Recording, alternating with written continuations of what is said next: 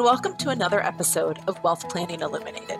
I'm your host, Teresa Marks, a Senior Wealth Strategist at CIBC Private Wealth in the U.S. I am joined today by my colleague, Beth Mayfield, also a Senior Wealth Strategist at CIBC Private Wealth. Today, Beth and I will take a look at different ways that you might be able to help support another's education, whether it's for a child, a grandchild, a niece, a nephew, or someone else that's important to you. We'll look at different strategies that can help you fund that education. And with that, let's go ahead and get started. So a lot of our clients often look to pay education expenses for their kids or their grandkids, but they don't want to use their lifetime gift tax exemption. They don't want to use that amount to pay for education. So often we're looking for ways to help them figure out, how do I pay those expenses without incurring any gift tax or without using my exemption? So what are some options that clients could consider to help pay those education expenses? Yeah, one of the options we see, probably the most common, is just paying the education expenses directly. If you actually pay the education expenses directly to the educational institution, it does not use your lifetime exemption, and it also doesn't use your annual exclusion, which is really a huge benefit. And there's some great additional benefits to that, in the sense of it's an unlimited amount. You can pay as much tuition as you want directly to the educational institution. You can use it for any type of education, from kindergarten through graduate school, which is great. And you can either pay it on an annual basis, or you can actually prepay those education costs. So that's something that a lot of clients really like to do. And that's limited to tuition. So things like room and board or books, that's not something that's correct. It's just limited to tuition. So a lot of times what you'll see is clients will actually pair that.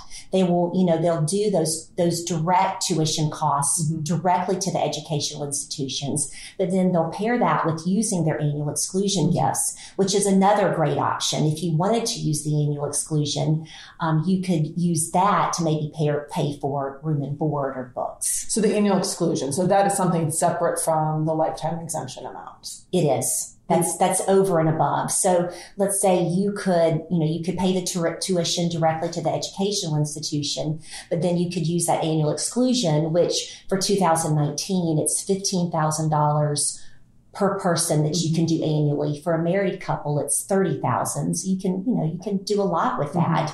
And there are different options you can use, the ways you can use that annual exclusion. Okay. And so what are some of those options? Yeah, so probably the one you see the most is just the Section 529 plans. I mean, that's a great option for education.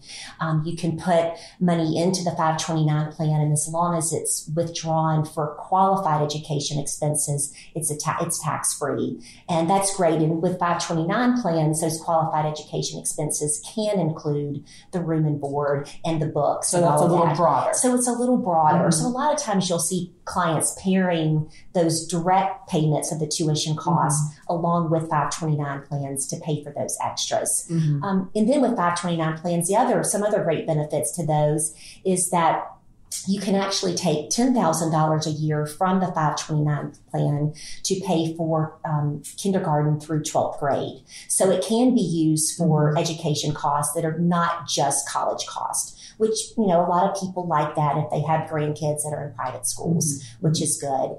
And the IRS also allows you to sort of prepay those 529 plans, which is great. So basically what you can do is you can pay up to 5 years of annual exclusion gifts. So for, that'd be $75,000 for an individual taxpayer or $150,000 for a married couple.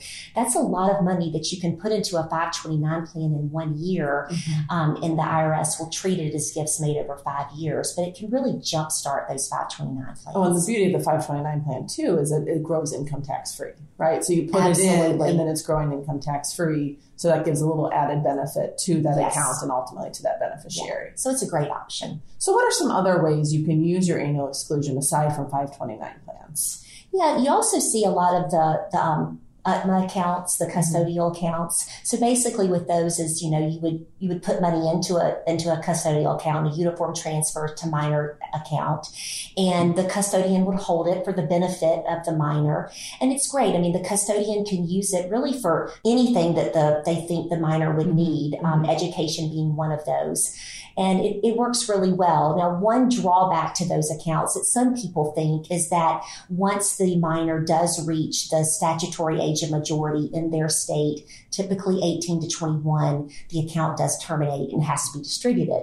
So, to that minor, or to the minor. New adult. That's right. So that's just something to consider. You don't want to, a lot of people, you don't want to overfund those accounts, because if that is a concern, that when the child does reach 18, that statutory age, whether it's 18 to 21, that money is going to be distributed to them. Yeah. And then what about trusts? I know some people use their annual exclusion to fund trusts. What type of trust do you typically see for education? Yeah, for education, typically there are two main trusts that we see with those. And the first one is what's called a 2503C trust. And with those, you can fund the trust with money. You can put whatever provisions and terms in there you want. But once again, with those trusts at the age of 21, it's got to be the minor has to have a withdrawal right of the money in that trust. So that can be a concern if they think that child is going to exercise that withdrawal right. But a longer term solution is just a typical crummy trust. A grantor could actually create a trust for, the beneficiary. They could use the money for the education or for whatever reasons that they wanted for that child. Now, they would have to do what we call crummy withdrawal rights in order for it to qualify for the annual exclusion. When they make the gifts to the trust, the beneficiary is going to have withdrawal rights over the gifts that are made.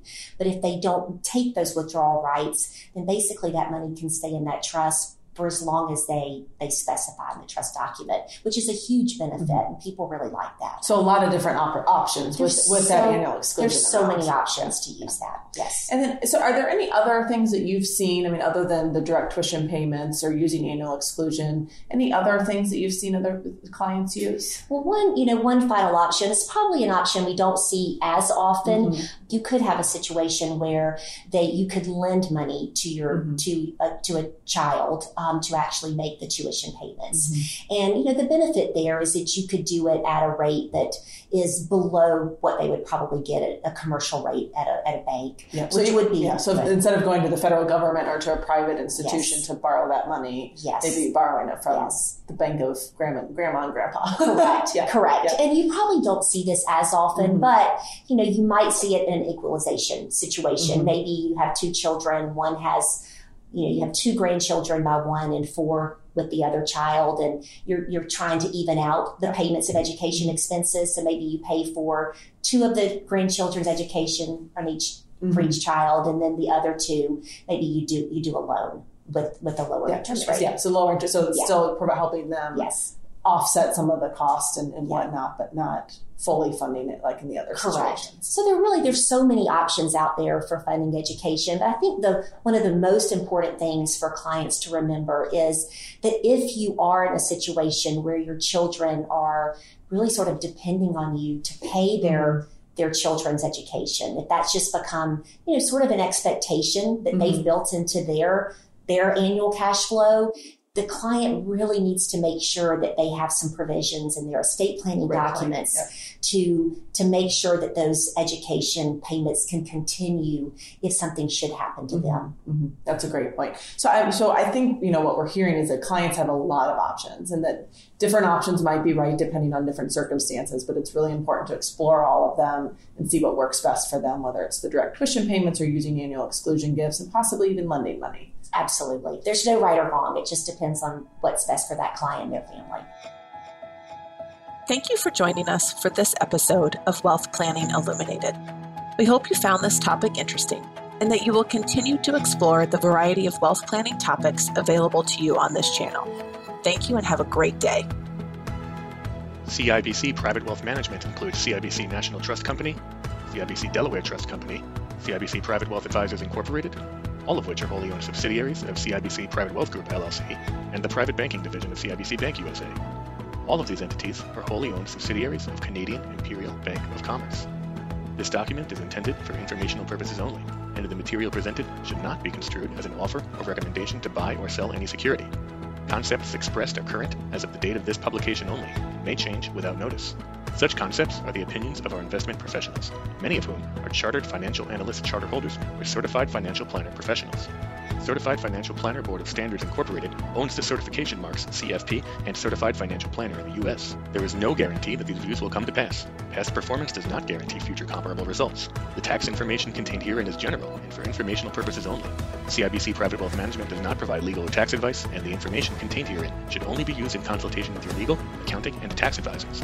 To the extent that information contained herein is derived from third-party sources, although we believe the sources to be reliable, we cannot guarantee their accuracy. The CIBC logo is a registered trademark of CIBC used under license. Investment products are not FDIC insured, may lose value, and are not bank guaranteed.